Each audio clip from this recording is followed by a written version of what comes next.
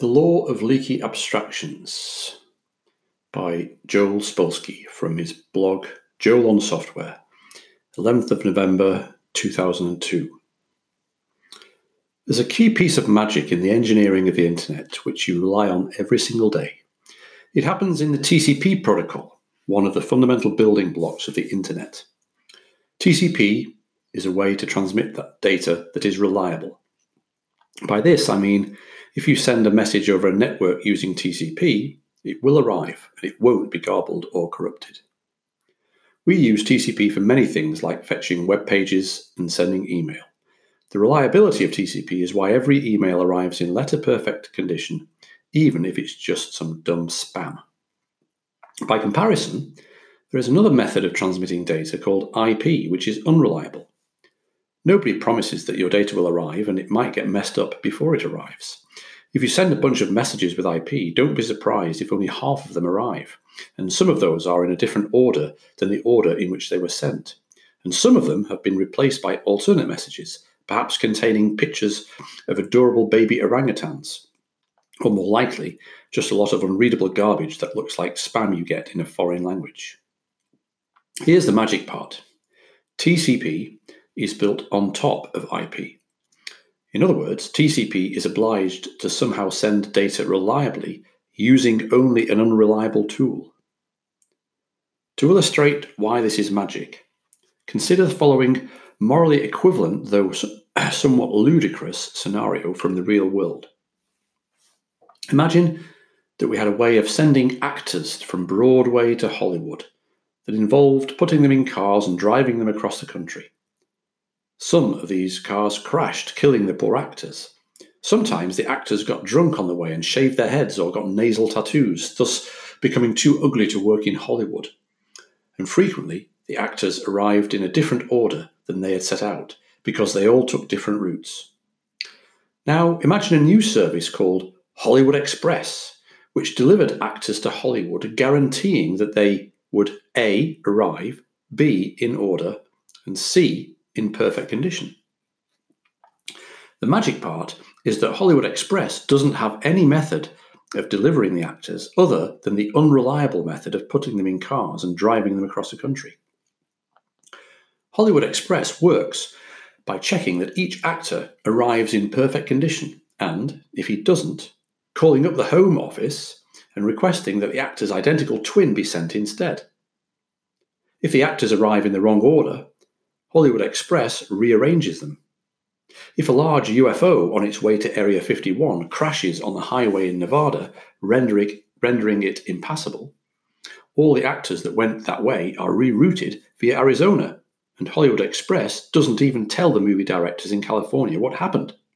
To them, it just looks like the actors are arriving a little bit more slowly than usual, and they never even hear about the UFO crash. That is, approximately, the magic of TCP. It is what computer scientists like to call an abstraction, a simplification of something much more complicated that is going on under the covers. As it turns out, a lot of computer programming consists of building abstractions. What is a string library? It's a way to pretend that computers can manipulate strings just as easily as they can manipulate numbers. What is a file system? It's a way to pretend that a hard drive isn't really a bunch of spinning magnetic platters that can store bits at certain locations, but rather a hierarchical system of folders within folders containing individual files that in turn consists of one or more strings of bytes. Back to TCP. Earlier, for the sake of simplicity, I told a little fib, and some of you have steam coming out of your ears by now because this fib is driving you crazy. I said that TCP guarantees that your message will arrive. It doesn't actually. If your pet snake has chewed through the network cable leading to your computer and no IP packets can get through, then TCP can't do anything about it, and your message doesn't arrive. If you were curt with the system administrators in your company and they punished you by plugging you into an overloaded hub, only some of your IP packets will get through, and TCP will work, but everything will be really slow. This is what I call a leaky abstraction. TCP attempts to provide a complete abstraction of an underlying unreliable network, but sometimes the network leaks through the abstraction, and you feel the things that the abstraction can't quite protect you from.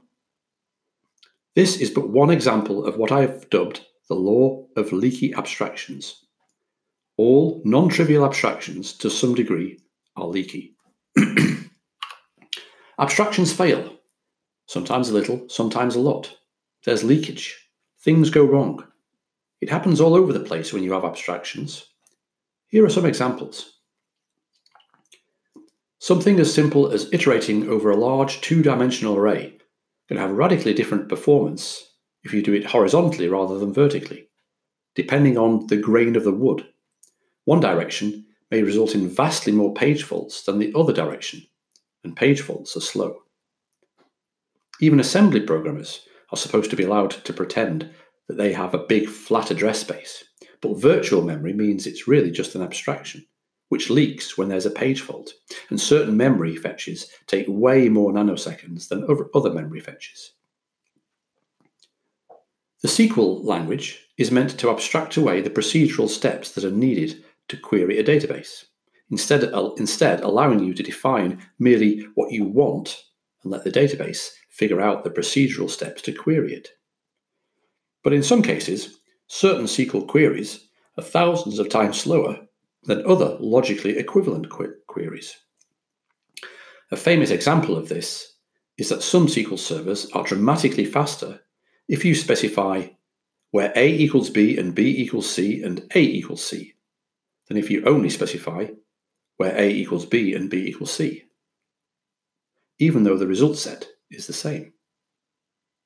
You're not supposed to have to care about the procedure, only the specification, but sometimes the abstraction leaks and causes horrible performance, and you have to break out the query plan analyzer and study what it did wrong and figure out how to make your query run faster. Even though network libraries like NFS and SMB let you treat files on remote machines as if they were local, sometimes the connection becomes very slow or goes down and the file stops acting like it was local. And as a programmer, you have to write code to deal with this. The abstraction of remote file is the same as local file leaks. Here's a concrete example for Unix sysadmins. If you put users' home directories on NFS-mounted drives, one abstraction, and your users create .forward files to forward all their emails somewhere else, another abstraction, and the NFS server goes down while new email is arriving, the messages will not be forwarded because the .forward file will not be found. The leak in the abstraction actually caused a few messages to be dropped on the floor. C++ string classes are supposed to let you pretend that strings are first-class data. They try to abstract away the fact that strings are hard and let you act as if they were easy as integers. Almost all C++ string classes overload the plus operator, so you can write s plus open quotes bar close quotes to concatenate. But you know what? No matter how hard they try, there is no C++ string class on Earth that will let you type open quotes foo close quotes plus open quotes bar close quotes, because string literals in C++ are always charred asterisks, never strings. The abstraction has sprung a leak that the language doesn't let you plug. Amusingly, the history of the evolution of C++ over time can be described as a history of trying to plug the leaks in the string abstraction. Why couldn't they just add a native string class to the language itself eludes me at the moment. And you can't drive as fast when it's raining, even though your car has windshield wipers and headlights and a roof and a heater, all of which protect you from caring about the fact that it's raining. They abstract away the weather. But lo, you have to worry about hydroplaning, or aquaplaning in England, and sometimes the rain is so strong you can't see very far ahead, so you go slower in the rain because the weather can never be completely abstracted away because of the law of leaky abstractions. One reason the law of leaky abstractions is problematic is that it means that abstractions do not really simplify our lives as much as they were meant to. When I'm training someone to be a C++ programmer, it would be nice if I never had to teach them about char asterisks and pointer arithmetic. It would be nice if I could go straight to STL strings, but one day they'll write the code, open quotes, foo, close quotes, plus open quotes, bar, close quotes, and truly bizarre things will happen, and I'll have to stop and try and teach them all about char pointers anyway. Or one day they'll be trying to call a Windows API function that is documented as having an out LPT string argument, and they won't be able to understand how to call it until they learn about char pointers and Unicode and wchar_t's and the tchar header files and all that stuff that leaks up. In teaching someone about COM programming, it would be nice if I could just teach them how to use the Visual Studio wizards and all the code generation features. But if anything goes wrong, they won't have the vaguest idea what happened or how to debug it and recover from it. I'm going to have to teach them all about IUnknown and CLS IDs and prog IDs and, oh, the humanity. In teaching someone about ASP.NET programming, it would be nice if I could just teach them that they can double-click on things and then write code that runs on the server when the user clicks on those things. Indeed, ASP.NET abstracts away the difference between writing the HTML code to handle clicking on a hyperlink and the code to handle clicking on a button. Problem: the ASP.NET designers needed to hide the fact that in HTML there's no way to submit a form from a hyperlink. They do this by generating a few lines of JavaScript and attaching an on-click handler to the hyperlink. The abstraction leaks, though.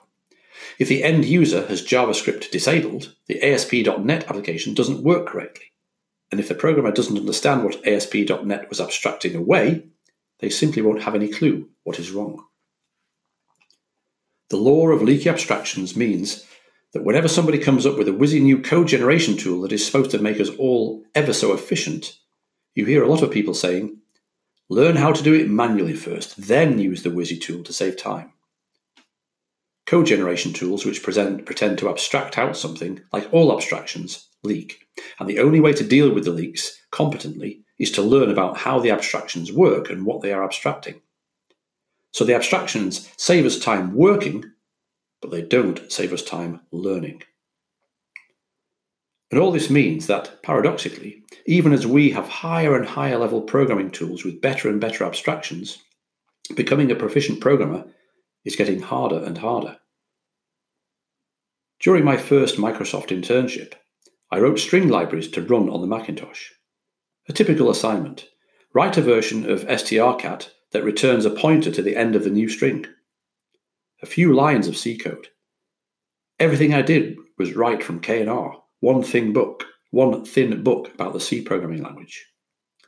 Today, to work on CityDesk, I need to know Visual Basic, COM, ATL, C++, Inno setup, Internet Explorer internals, regular expressions, DOM, HTML, CSS, and XML.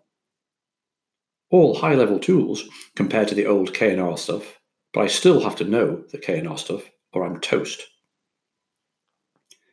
10 years ago, we might have imagined that new programming paradigms would have made programming easier by now. Indeed, the abstractions we've created over the years do allow us to deal with new orders of complexity in software development that we didn't have to deal with 10 or 15 years ago, like GUI programming and network programming. And while these great tools, like modern OO forms-based languages, let us get a lot of work done incredibly quickly, suddenly, one day we need to figure out a problem where the abstraction leaked, and it takes 2 weeks. And when you need to hire a programmer to do mostly VB programming, it's not good enough to hire a VB programmer, because they will get completely stuck in tar every time the VB abstraction leaks. The law of leaky abstractions is dragging us down.